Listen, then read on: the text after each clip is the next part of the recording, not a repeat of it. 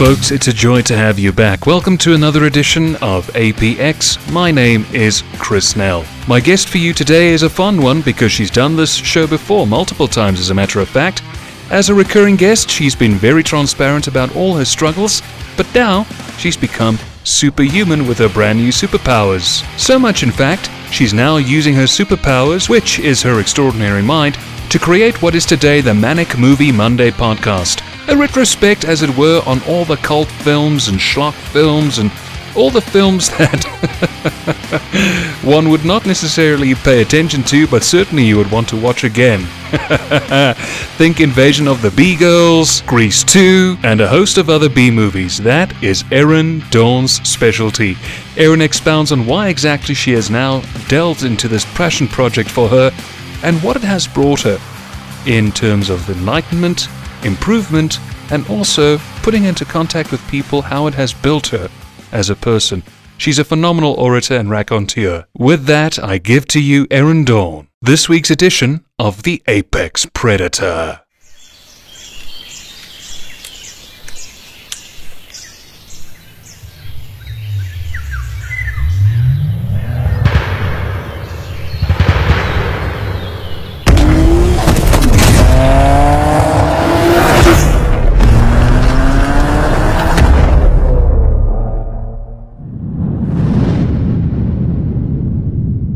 Florida.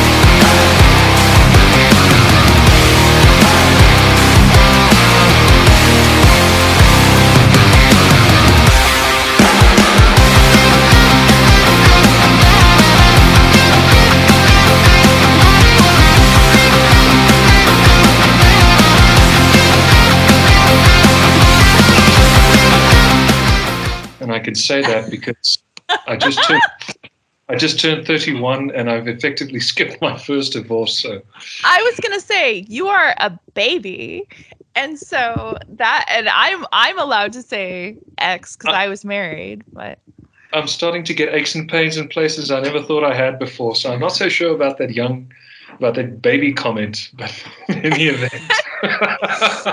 No, because your 30s are awesome. 30s are great. I mean, 40s they've gotten better, but when I first started my 40s, I was like, fuck this. This is not what was promised to me. This is the opposite of what was promised, right? Like, I felt old and decrepit and tired all the time. And I was like, and I have fat in places I didn't know there was supposed to be fat. And oh, Lord. Not a chance. Not a chance in heaven or hell that would be. Well, Erin, I have to be honest. I mean, I can understand that you're in your 40s, but you don't look a day over 20.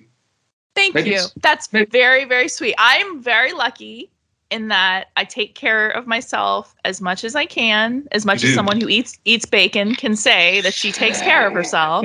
Because let's be honest, right?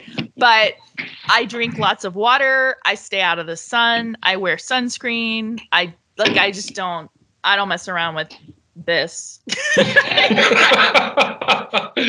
Well, ladies and gentlemen, if you heard that prelude, that kicks off APX for the latest edition.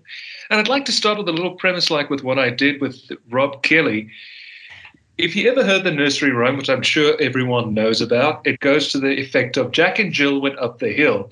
Now take a mentally defective person and the rhyme would go to the tune of Jack and Jill went up the hill to fetch a pail of water. I don't know what the hell they did up there because now they've got a daughter. Oh! The onus... That's fabulous. It's like a dirty limerick. It's like there once was a man from Nantucket. Yeah. Don't start with me. Well, I started something, but in effect, what I'm trying to get at here, folks, whether you're watching or listening, we've spoken about mental health and mood disorders. If you haven't heard it when I said it on the previous show, I'll say it again for perpetuity. It's not a death sentence. And thus, I allude today to Erin Dawn. Erin Dawn has had so much of fun in her life with the ups and the downs. But what impresses me most about this girl, she can sing even better than any other female operetta singer, even better than Maria Callas. But her knowledge is so encyclopedic, she can tell you that Roger Corman's favorite movie that got him into filmmaking was Sergei Eisenstein's Battleship Potemkin, to even what Sybil Danning had on the morning when they were busy filming The Howling 2. And that's why I brought Erin on. She's resilient, she's humble, and a treasure trove of fun. She's also the host of the ever-popular Manic Movie Monday Podcast, in which they discuss B-movies, cult movies, and even has a lot of cult stars on. So without further ado, Erin, bright-eyed and bushy-tailed as always, my friend. Good to have you back. Oh my goodness. Thank you so much for having me. I love your show. I never miss it. I love being here. You're my favorite interviewer, you know? And that's what schmoozing will get you. Pro tip. See? That's the thing.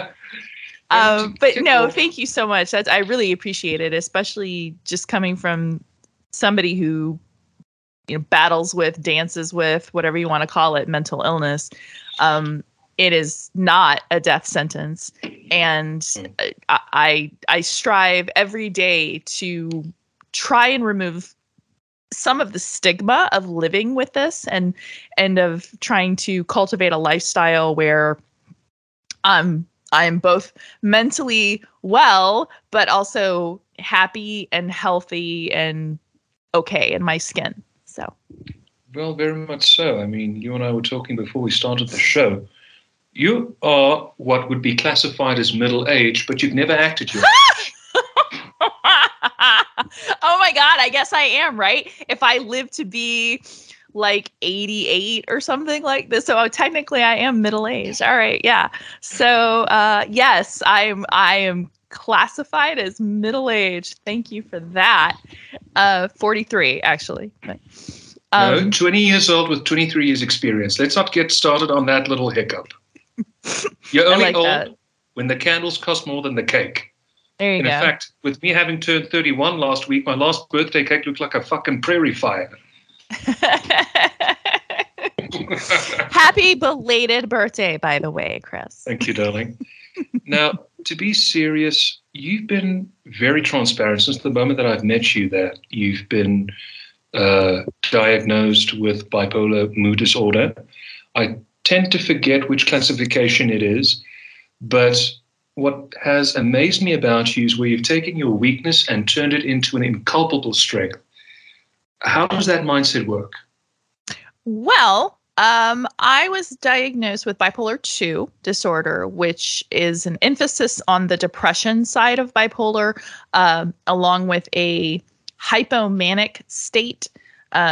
So not as intense as people who have bipolar 1 and experience mania.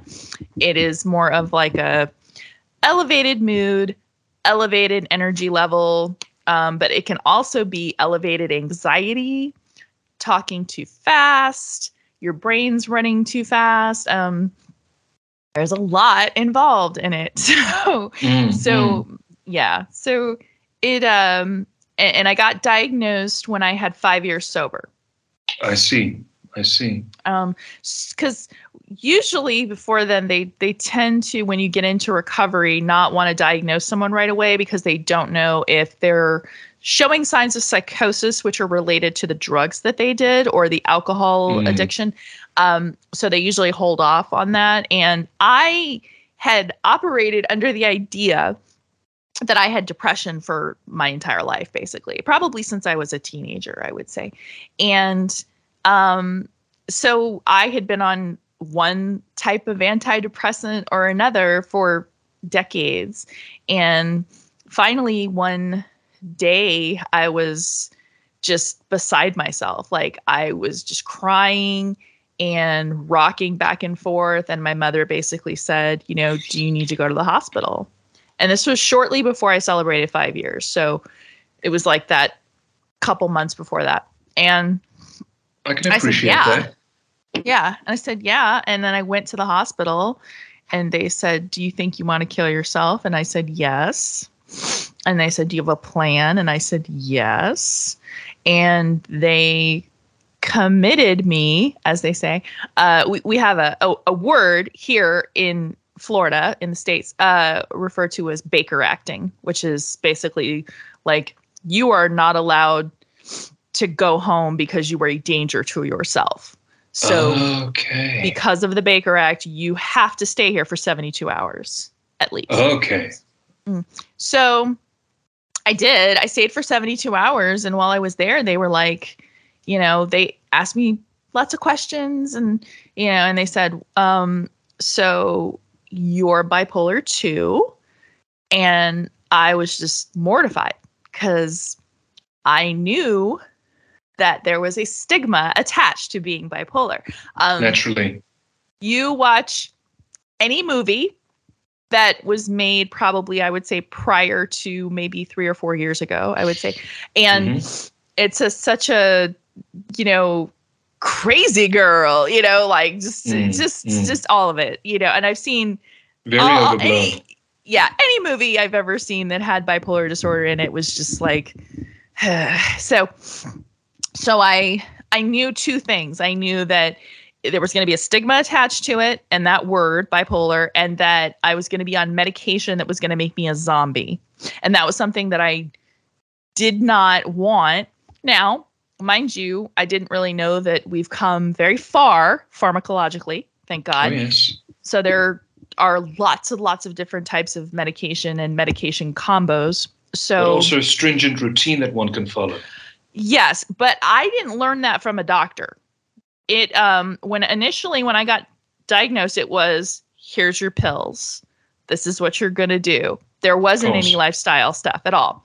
I got a therapist that was not an MD and was more holistic.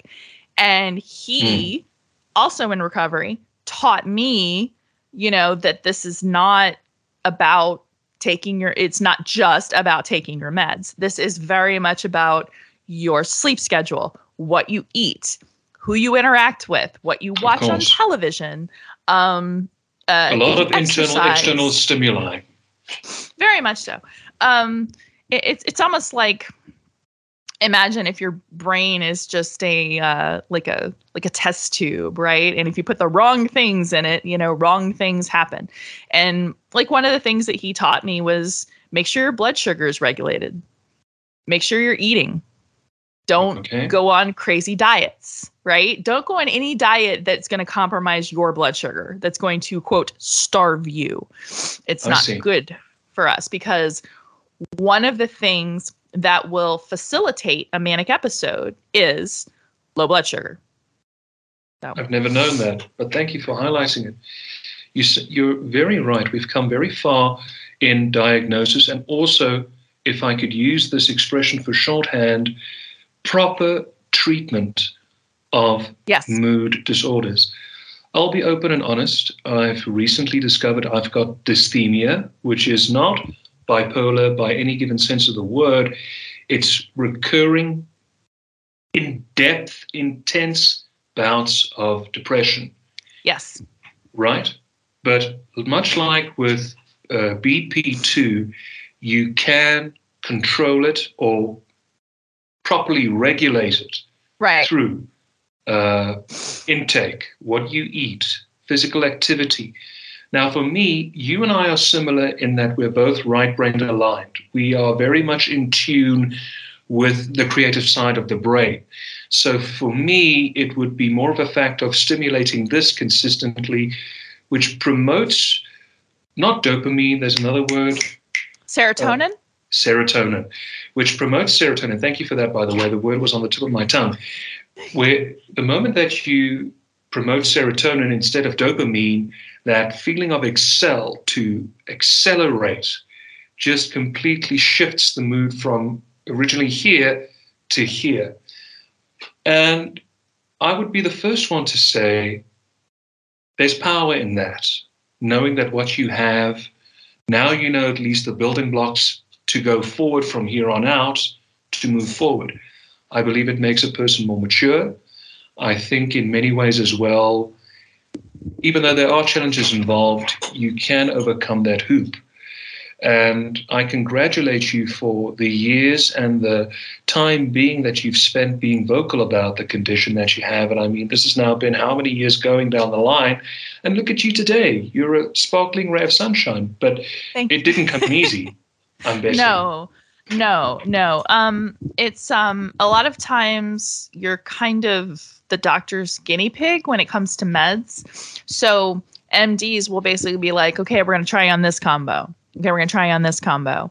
And really what it comes down to is it's what combo you can live with. It's like, can you live with being fat and sexless? Okay, so this is the combo for you. Can you live with being completely like foggy brained all the time and not really, on top of things? It's like, okay, so this is the combo for you. Like you really have to learn what works for you. And sometimes something will start off being very promising and then end up being very detrimental. So it's a lot of constant adapting.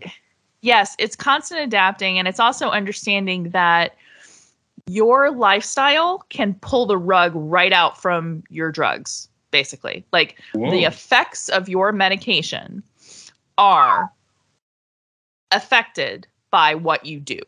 So what you eat, water, exercise, sunlight, vitamins, or the opposite of that, right? So like if you do nothing but like eat baked goods and and drink like caffeine after 12, I mean, if you do these things, then unfortunately it's going to affect your meds. It's going to affect the effectiveness of your meds. And if you don't sleep, that's going to affect your meds. And it's just like, it's all like they all work in conjunction with each other. But until you learn that, you're at the mercy of your meds. You're like, why are my meds not working? I don't understand. I'm on antidepressants. Why am I so sad?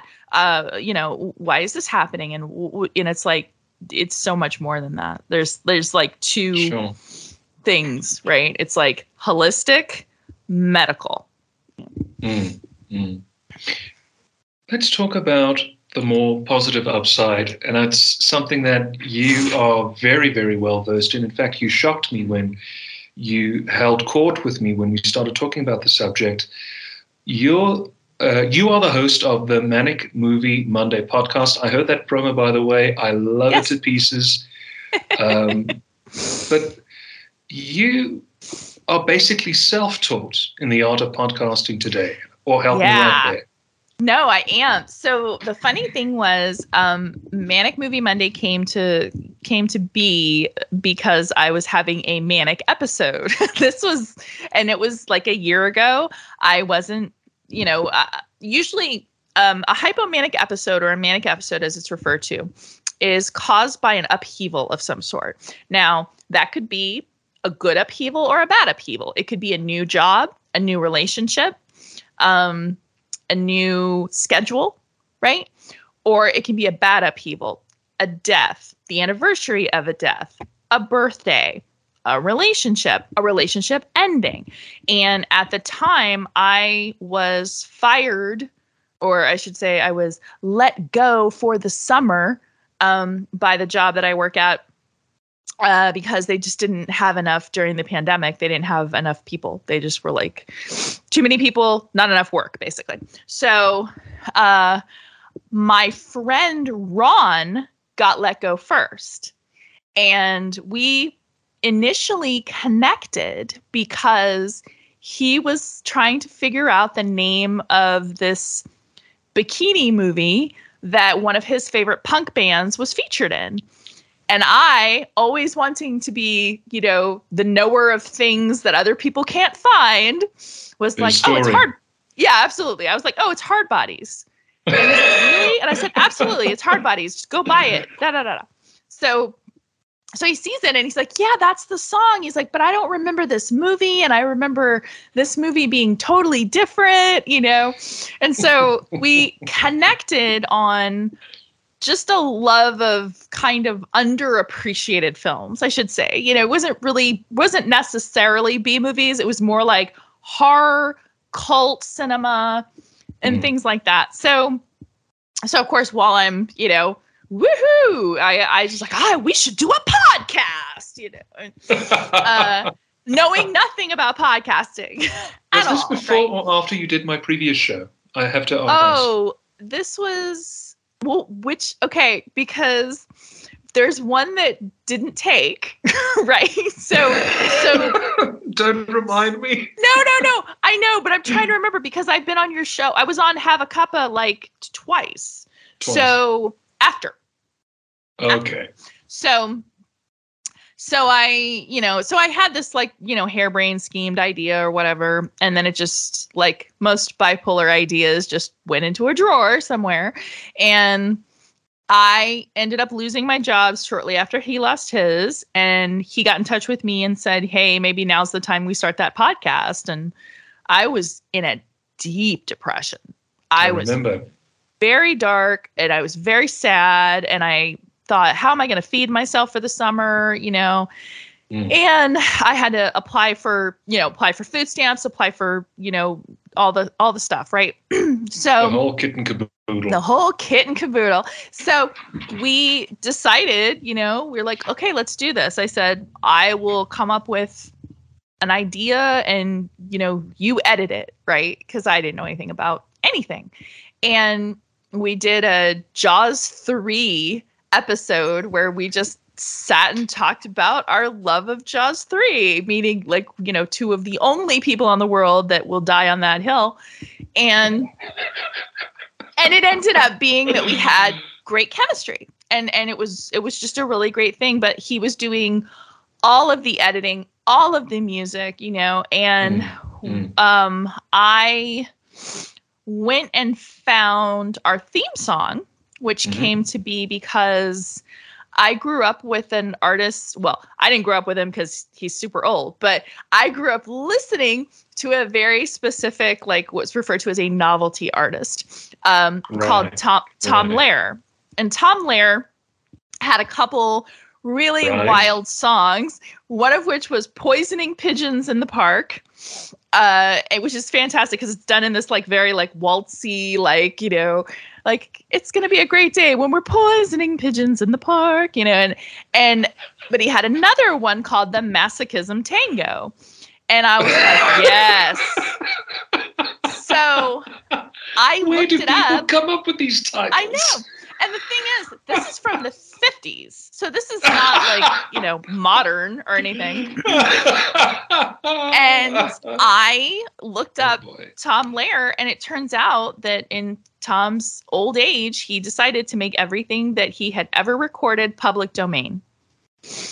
So it was like God just gave me that, yeah, absolutely. He was like, here you go on a silver platter. Here's your theme song. You don't have to worry about licensing fees or anything. It's yours. So that became the theme song. And then a couple, we kind of recorded a couple shows and we're trying to find our footing.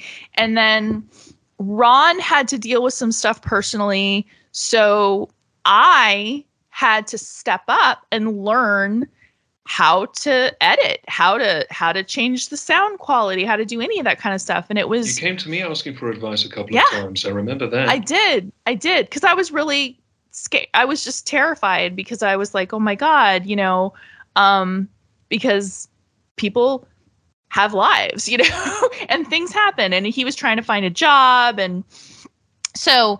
But he saved my life because he's the one who pulled me out of that depression and got me into doing the show. And it was just so amazing. We became, he's my best guy friend, so we really solidified that. But yeah, he kind of had to take a back seat. And when he did that, I had to learn how to edit, how to get software and all the stuff. Right. And it was, the first couple of times. Thank you. I appreciate it. I do appreciate it because the first couple times that I would watch an edit how-to on YouTube, I would cry. Well, I can understand that, Erin. And I mean, you are number 25 on my list of people who have come to me and said, how does this content look on this end? How does it sound on that end? And I appreciate it. It doesn't irritate me. Because the reason being is the artist is never satisfied. I see it from that prism. Look, how do you bake a cake? First, you have to use flour. Then you have to add the cocoa and. But if you're going to do something for the very first time, and I'm saying this to you as well, who's a content creator, don't expect perfection on the first try. It's not going to work. Reason being is practice. What happens when you get on a bicycle? You're going to fall off. That's why, of course, you have training wheels at the beginning, and then eventually you learn how to fly without a safety net. That's ultimately how it works. But you can't expect as well, again, addressing the audience, that your content right off the bat is going to buy into the mass audience. Why? Because there's a huge galaxy out there. And I'll ask Erin's opinion and perceptions with regards to content dissemination and content variety and the like. But with the galaxy of content that's out there currently at the moment, you have to find, you, the audience member, have to find a brand, a niche, a name that sticks to you, a host like Erin or someone like me or some of our mutual friends out there who have podcasts and content of their own, which buys to you. What we as hosts can do is purely just create content in the hope that someone will listen. Ultimately, at the end of the day, you have to build your own audience, but it takes time at the end of the day. Now, with Manic Movie Monday Podcast, which I enjoy thoroughly, I recently did an episode a while ago. What I love about the podcast is it's not a review podcast. It's really a discussion podcast like Doug Benson Goes to the Movies, or for that fact, even a combination of Doug Benson Goes to the Movies with Leonard Maltin on movies. There's a lot of in-depth discussion by specialists. You've had a couple of actresses and actors on from the certain productions. But before we get to that, I always wanted to ask you, how is it that you built such an encyclopedic knowledge of cult films and the like? I think it really came from being alone a lot as a kid. I really do, because I wasn't really like a friend person. Like, I didn't really have friends till way later. And I was also, like, in junior high, I was horribly bullied, like just really badly bullied. So I can relate. A lot of that stuff came from, escapism, and so I discovered things like USA Up All Night and Joe Bob Briggs. Were you a fan of Caroline Schlitt's version of USA Up All Night, or of Rhonda Shear? Rhonda Shear became my person, afterwards, so she kind of, introduced me to all of these other types of films that I would have normally seen, and they were okay for me to watch because they were cut. Sure. So as a kid, I'm like watching these movies, and no, they're not appropriate for any child ever, but so what? I would watch them.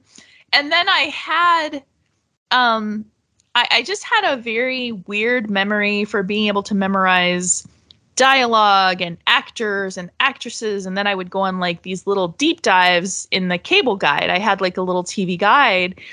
And which was the Bible for any nerd. Oh yeah, my favorite thing to do was like when the new cable guide would arrive, and I would be like, oh my god, and I'd open up the back of it and I'd look at all the movies that were coming on, and I'd circle the ones I wanted to see, and I'd plan it. That was how it was. That's how it was done, right? Before Netflix, I should add, ladies and gentlemen. Way before Netflix. So I think it kind of came from just being alone a lot, and. And then it just kind of developed into this thing that I never really thought would go anywhere. I just kind of thought it would be like a fun party trick, Sure, of course. Like, I know da-da-da-da, and so is in such and such, and da-da-da, but it came in handy with the show because and it does. All of a sudden, you speak naturally off the cuff like an expert. There you go. We will return to this edition of APX right after this message. We'll be right back.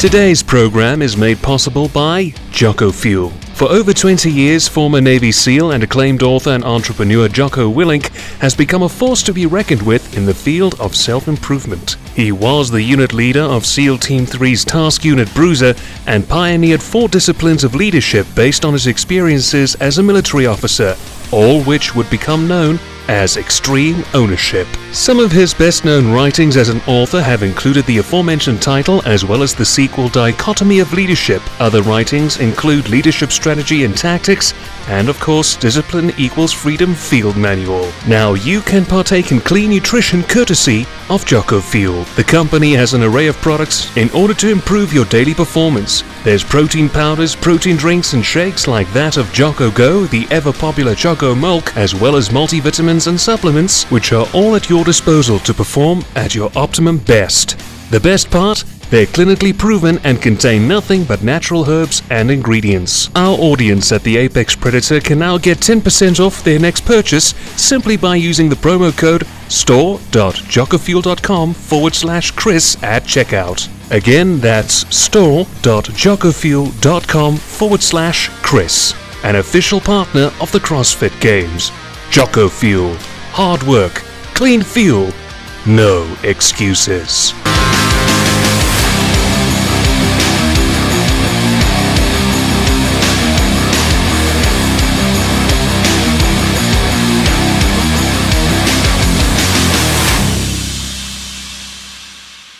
And now we continue with APX. Unleash the Beast.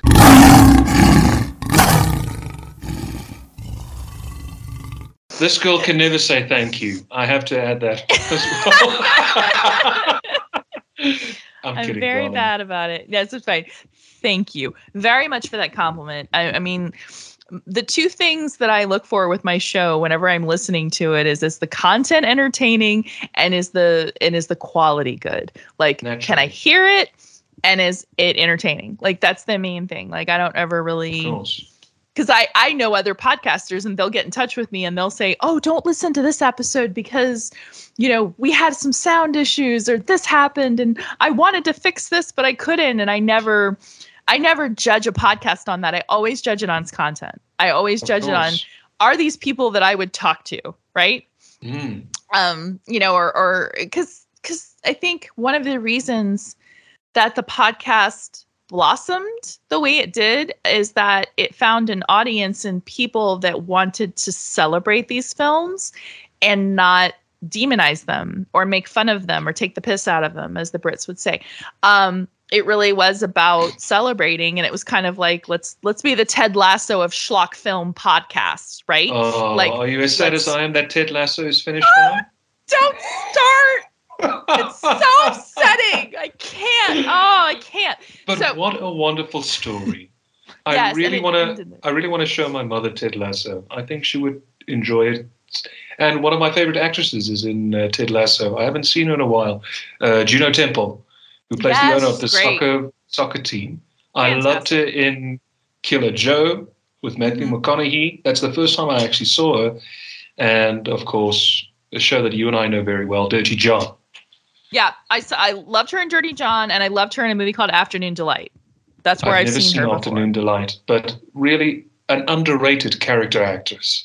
Oh, and I think fabulous. in many ways she puts a lot of these newer generation female actresses, she really makes them, she can piss circles around them, in my humble opinion. Absolutely. Oh, yeah, she's amazing. And so I just kind of wanted something that was joyful. I wanted something that was joyful because I had heard enough podcasts where people just eviscerated film, and I was just kind of over it. And I think in many ways as well, with Manic Movie Monday Podcast, you've created a niche all your own, because if you look at shows of similar genre, let me just name a couple of names. You mentioned there was USA Up All Night, there was Elvira, Mistress of the Dark, Svengoolie, and another name you mentioned, Joe Bob Briggs. Oh, Joe Bob Briggs, yep.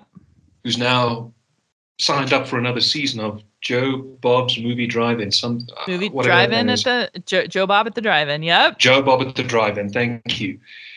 They have a very satirical edge when it comes to cult cinema, but you, on the other hand, at least in my opinion, even though there's humorous elements in it, it's as if you and your guests actually really, in so many words, share your appreciation and your respect for a given production.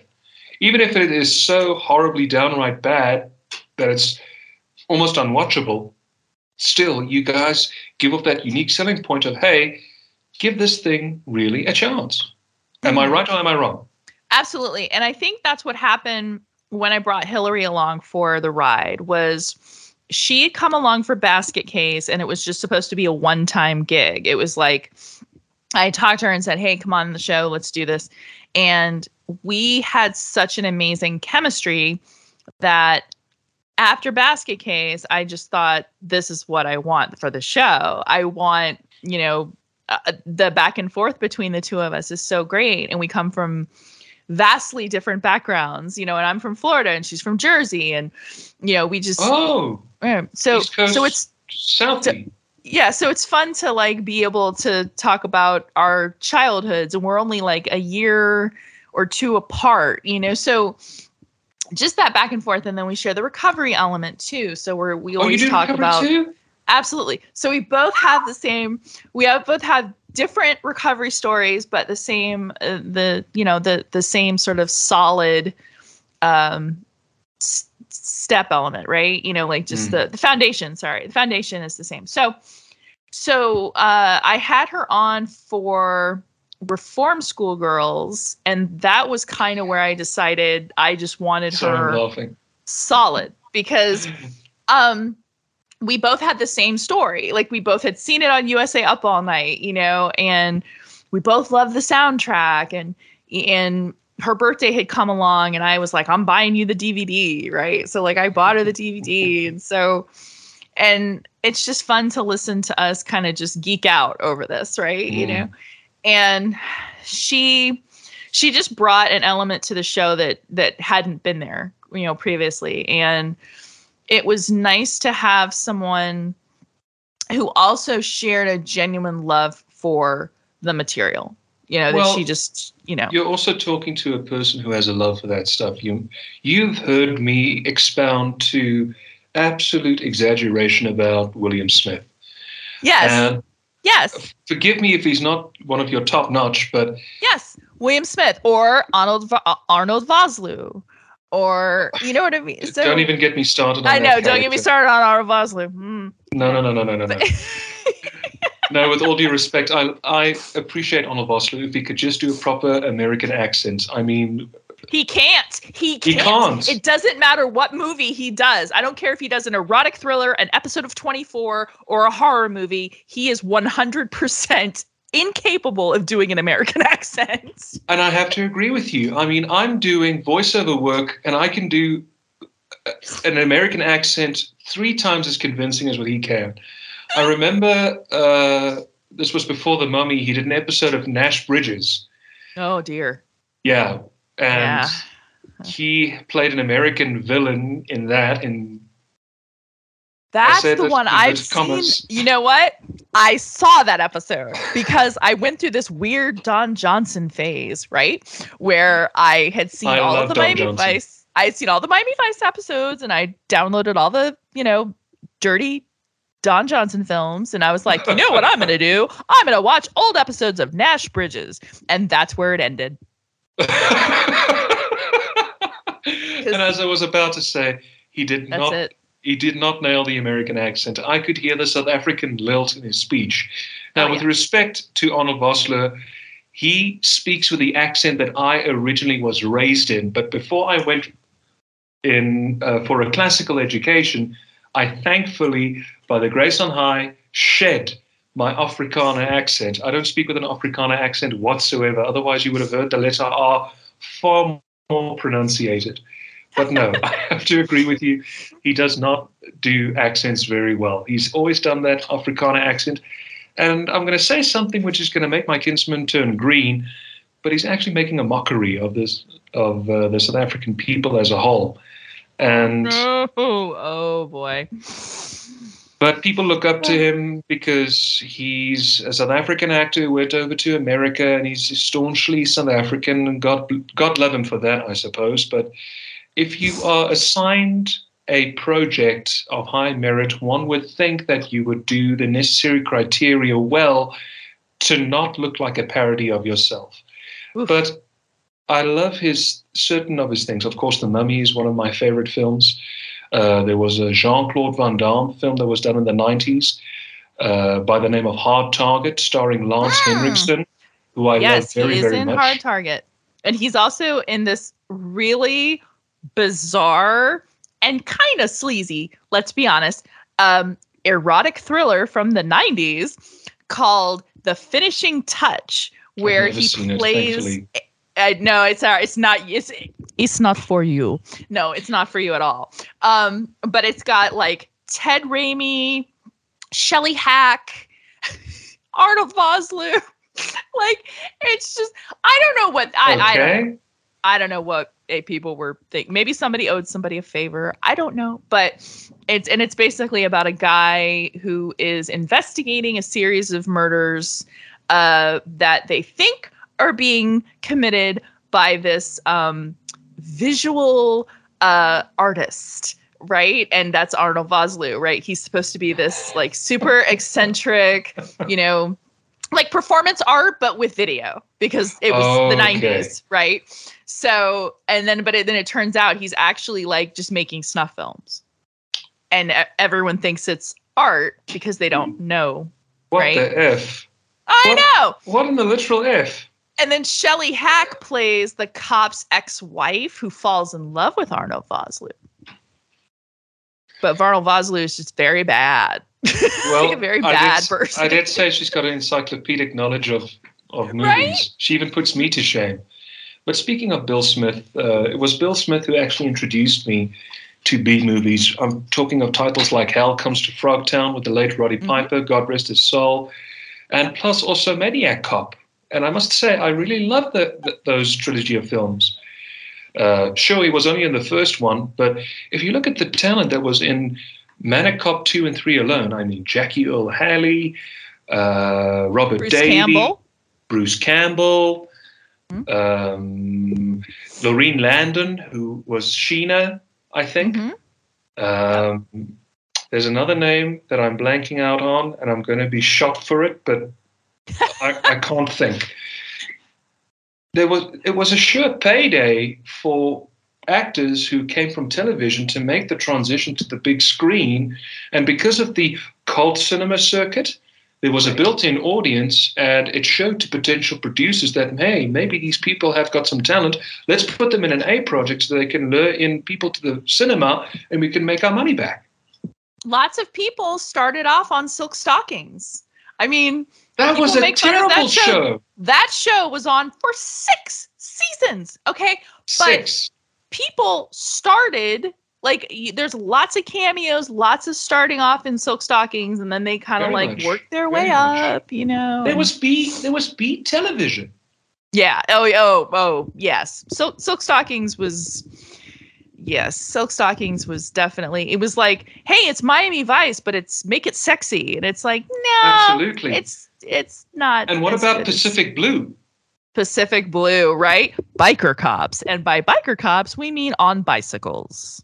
All right, guys, come on in. Ching, ching, ching, ching. Right. Ching, ching, ching, ching. Slow down. Oh, all right, Lord. in the basket. But like, okay, so for instance, Pacific Blue stars Darlene Vogel. Darlene Vogel started off in one of the Angel movies. She was in Angel 4, I think. And she was also a huge Fredericks of Hollywood model. Like, she was in every single Fredericks of Hollywood catalog. And she was a very picturesque woman. Right. Then she did Ski School.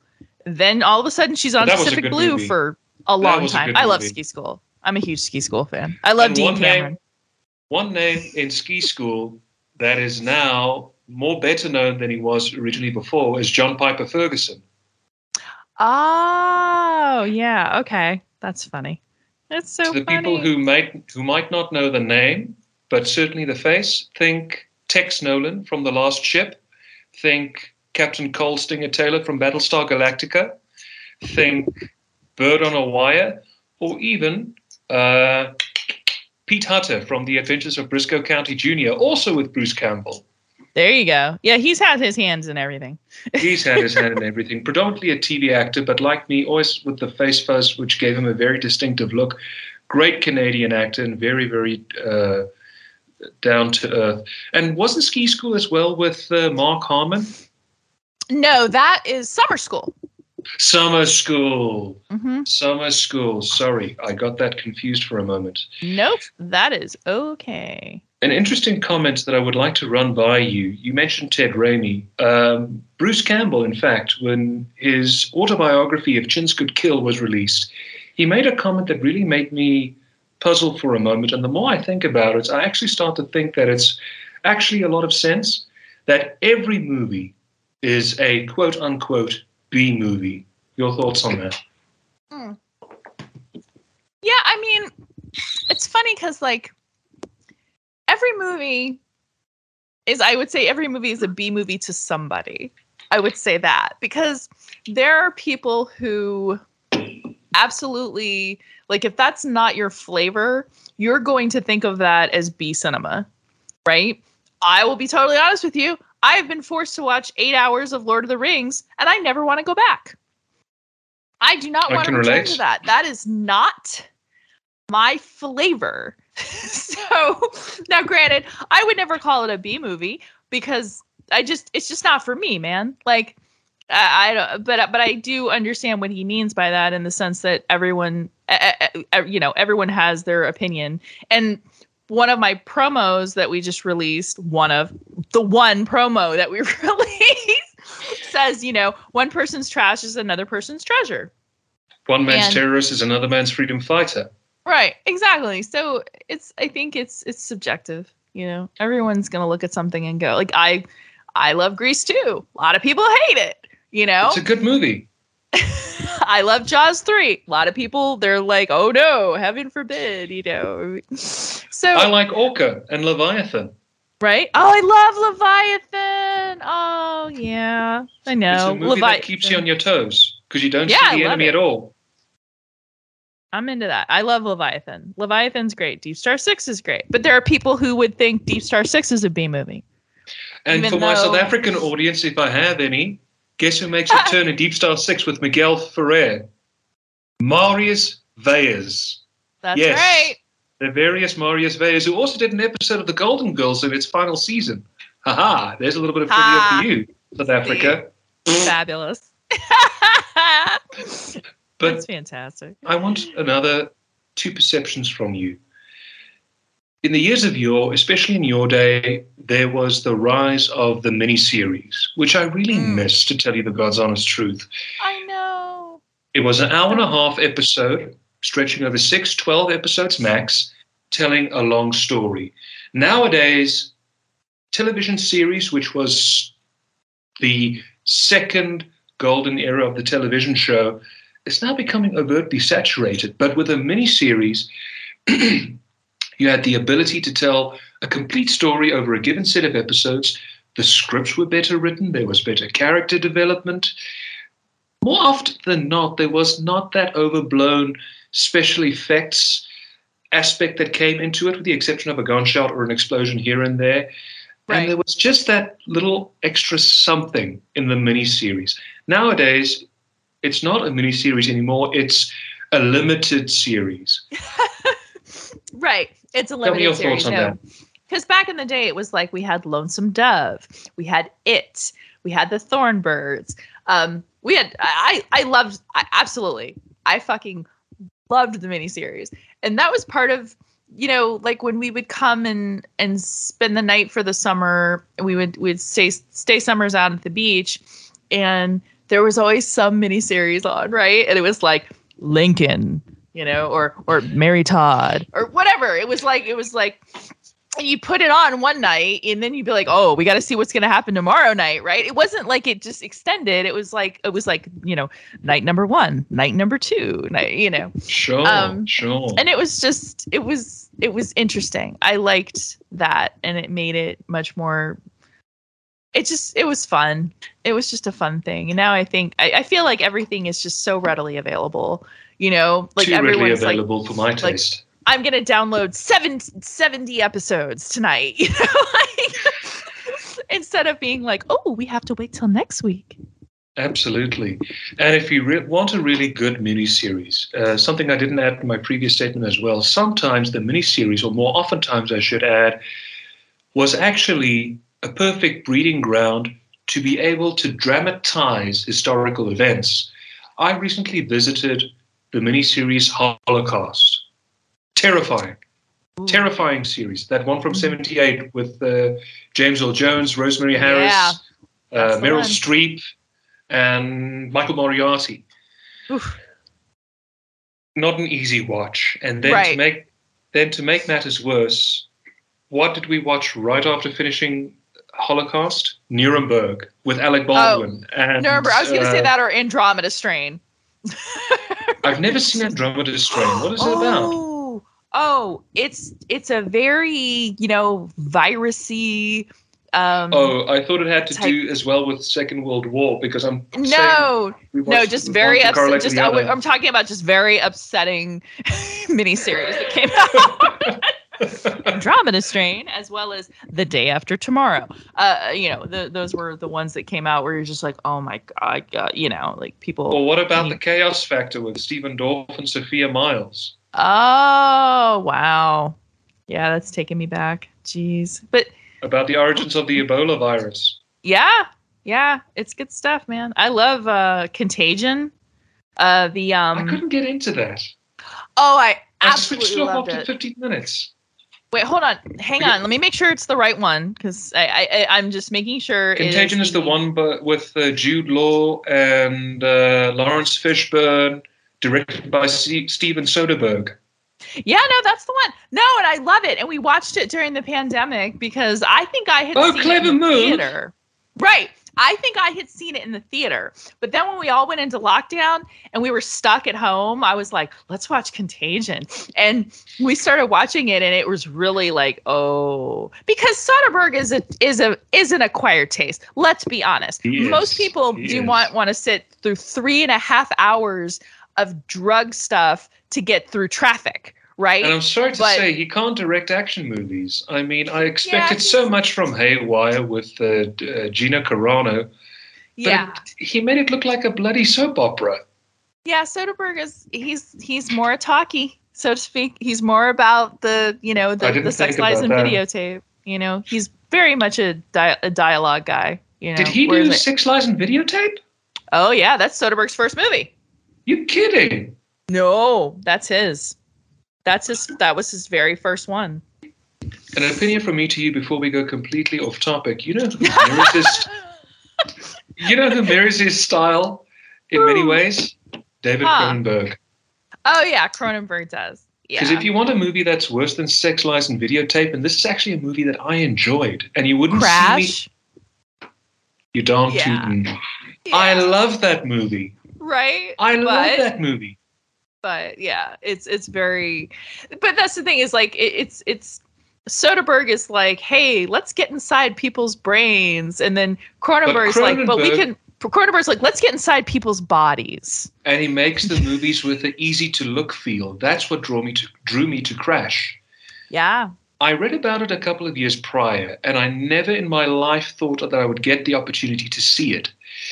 And I was at an antiques bazaar where I would normally buy my LPs, and there was a movie I desperately wanted to buy called Playing God with David Duchovny of X-Files. Oh, yes, David Duchovny. Yes, huge. And it was a 3-in-1 box set with Crash, Playing God, and then a movie that Malcolm McDowell made, which I've never watched, called The Butler or The Barber or something like that. I can't remember the title. It's The Funeral, Abel Ferrara, with Christopher Walken and Chris Penn. Ah, okay. And when I saw Crash, I thought, okay, let's give this a try. And 1 minute became 2, 2 minutes became 3, 3 became 35. And I thoroughly enjoyed that movie, I must say. Yeah. Yeah, I mean, the thing is, if you take a movie like Rabid, which really is Contagion, it's just Contagion with a little bit of sleaze. I mean, sex sells. You can't put Marilyn Chambers in a movie and just be like, oh, This is fine. So it's like it is. It's Contagion with sleaze. But it has this very beautiful look to it, and it makes it really easy to watch it. It's not an uncomfortable watch at all. And something I want to add as well with what we were talking about earlier with certain people looking at things like a B movie and whatnot. An opinion I want to share, and then you, with your knowledge on the genre, can either rectify me or add on. I recently had begun watching a lot of films that came out of the stable of EFO, who did the last number of Bruce Willis films up until the time of his retirement. Okay. And plus also did the 2 sequels to Escape Plan, starring Sylvester Stallone. And I have to tell you, they're even a lot more better than what some other A movies are of the 2 aforementioned actors. Great camera work. Dialogue might not have been completely 100%. Great sound mixing. And I think that will be the new in for new talent to make their mark.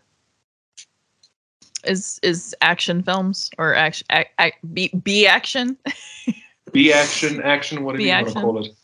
Yeah, Tubi. Yeah, Tubi has kind of it's the changing of the guards, and Tubi has sort of ushered in this new generation of filmmakers that are making horror films again, and for just nothing, and some of them are very entertaining. I mean, they are. I'm like, I was telling my boyfriend the other day, I was like, I don't like things that are shot on digital. I'm also a 35mm person. I like and I said, and because of this, when I see that something is shot on digital, I shut down and immediately not like the movie. I said, so for me to like 2 digital movies in a row last night is a big deal, because normally I'm a snob when it comes to the cinematography stuff. I'm just like, I hate this, As am I, and I've worked behind the lens, so I can judge. I know. I'm like, I can see it. I can see it. I can see the digital. I hate it. Or that the effects are done by CGI. That would be the other. Of course. Erin shut down. And that's a dead moment. giveaway. Oh, that's a dead giveaway. I hate it. And I have to agree with you on the cinematography. Sorry, I want to shoehorn this in here, because even when I worked on digital camera, I was trained to not let the camera call attention to itself. Meaning that if you are going to use elaborate camera tricks, you have to pre-plan it very carefully in the storyboard before you execute it, because otherwise you're wasting time and you're wasting money, and you have the threat of actually taking that budget way overblow. Where my attitude when I was behind the camera as a producer was, let's get that same type of effect, which is first class, but let's save money. But try and telling that to personnel and the like, and they always forget have it. Fucking words to tell you back. Sorry. I mean, it's true though. It's so hard to, because I have people ask me, they're like, who's your web host for your show? And I'm like, rss.com. And they're like, oh, you don't have a podcast, like a host website or whatever. And I was like, am I supposed to? I don't, like I said, I'm still learning, especially now I'm learning the advertising element of it. I don't know jack shit about. Somebody told me to check my stats the other day, and I checked them, and I was very pleasantly surprised. But we don't do this to make money. Like, of course, we are very much, this is a creative endeavor. I get to hang out with my dear, amazing, wonderful friend Hillary on a king size bed with one mic, and we just share it back and forth. And then I edit it, and it's like, that's it. Like, I don't have any lofty goal of, like, we're gonna get discovered and someone's gonna give us thousands of dollars to do this show. And it's like, no. I mean, I have had we've had an offer. We had an offer to be like a new, like a startup company's flagship, podcast, but it would also require us to turn over the rights of it. And I just and then they would have to tell you how to produce, what content you are supposed to put on. I know. And I'm 43, which means I don't look at dollar signs anymore. Like, I don't look at money and go, oh my God, of course you can take my baby. Here, take my baby. Just do whatever you want with my baby. I hear what you're saying. I thought you were underpricing yourself there. I would have thought, no. Not seeing dollar signs? No, but like I look at it like, no, this is my art. Like, you can't take my art. Of course. Like, I get my control and this is mine. I don't want anyone else to have it. We're lucky in that, thank God for all of the platforms that podcasting allows, because absolutely, we can touch hundreds of people. It's nice to be able to be essentially what we say is like we're small fish in a big pond. Sure. And thankfully that rather than a square peg in a round hole. As we start to wind down, Erin, what is your vision? Let's say roughly about 2-3 years down the line with Manic Movie Monday Podcast. Where do you see it going? In what direction? I see people wearing T-shirts that say Manic Movie Monday. And I see a lot more cast reunions. I just did a cast reunion for Out of the Dark, which was nice, amazing. I had 7 people on there. I know. Trust me, talk about lofty goals, right? And I did it, and it was so successful, and I felt so good about myself after I pulled it off, because it's really hard. And the day up until the moment we recorded, I didn't think anyone was going to show up. I didn't, because Hollywood people don't RSVP to shit. Well, they don't. I mean, you send them goodness. messages and you're like, hey, can't wait to see you guys tonight. Smiley face emoji. And nobody responds. And then I'm sitting there in a black and red dress on camera, sweating my tits off because it's Florida and it's hot. And I'm like, oh my God. Right? And I'm like, I really hope they show up, And then all of a sudden the Zoom starts going bink, bink, bink, bink, and they're all showing up 5 minutes till. They're all like immediately showing up, and I'm just like, oh my God, it's really fucking happening, right? And I mean, I'm sitting there with my little note cards that I've been working on for weeks, and it ended up being just effortless and seamless. And I turned the editing over to Ron, like I had edited it for content, and then I handed it over to him. I said, make this sound pretty. And he was like, okay. And he's like, you really didn't need that much done to it, but here, And so he's come back in more of a producer, role. And so he's been, like I said, I don't know what I'd do without Ron. Like, we leaned on each other for so long, and he really, we always say he's the Buckingham to our Nicks. Like me and Hillary are just 2 Stevie Nickses, right? We're just like, let's write poetry about witches. Whee! And then Ron comes in and goes, okay, let's make this like make sense, right? Like let's make this appropriate for people to listen to. Let's make this sound nice. Let's make this coherent, And he does a damn good job. And by the way, ladies, he is single. So I'm just getting it out there. Anyway. If you ever need a reference, call Erin. That's Erin, right. I didn't have the opportunity to say this, but I understand Manic Movie Monday Podcast has now done an anniversary episode. Yes, we have actually airing tomorrow, Monday the 10th, because I'm not really sure when this will drop, but on Monday, July the 10th, we have a Q&A episode, which will feature Hillary and I answering fan questions.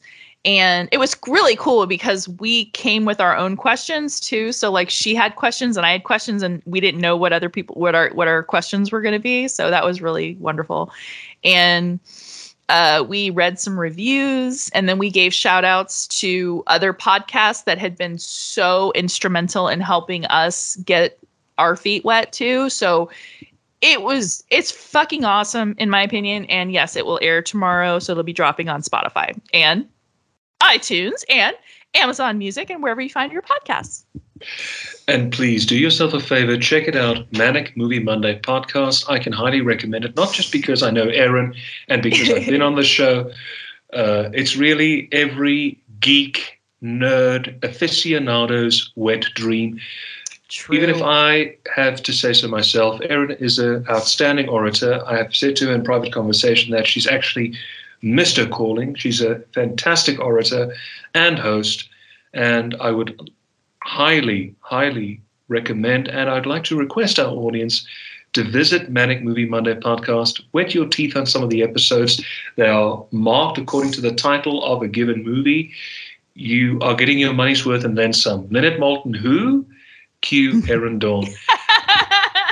and let this be a firm reminder to those who are currently in the grips of mental health stigma, and plus also in mood disorder.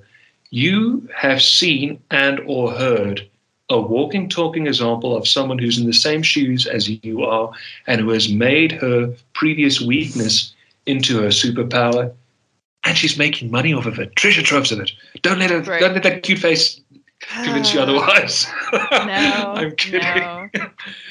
I wish. I really do.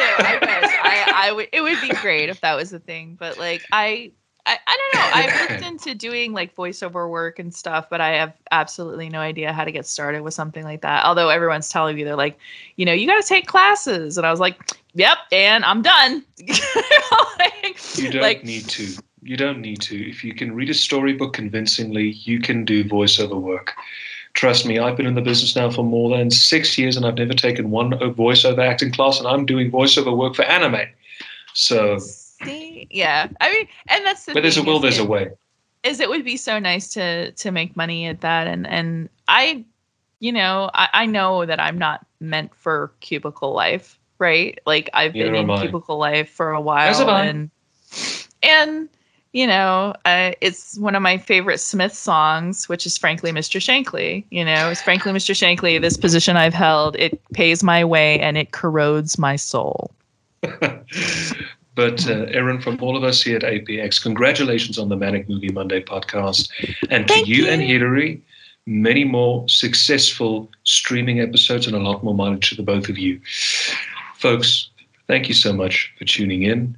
And I want to remind you that always through initiatives like this, through initiatives like Manic Movie Monday Podcast, and through initiatives like Erin, you remain an unbreakable mind, an unstoppable force, an untamed spirit, and above all else, an army of one, an apex predator. God bless everyone. We'll see you next time. Bye.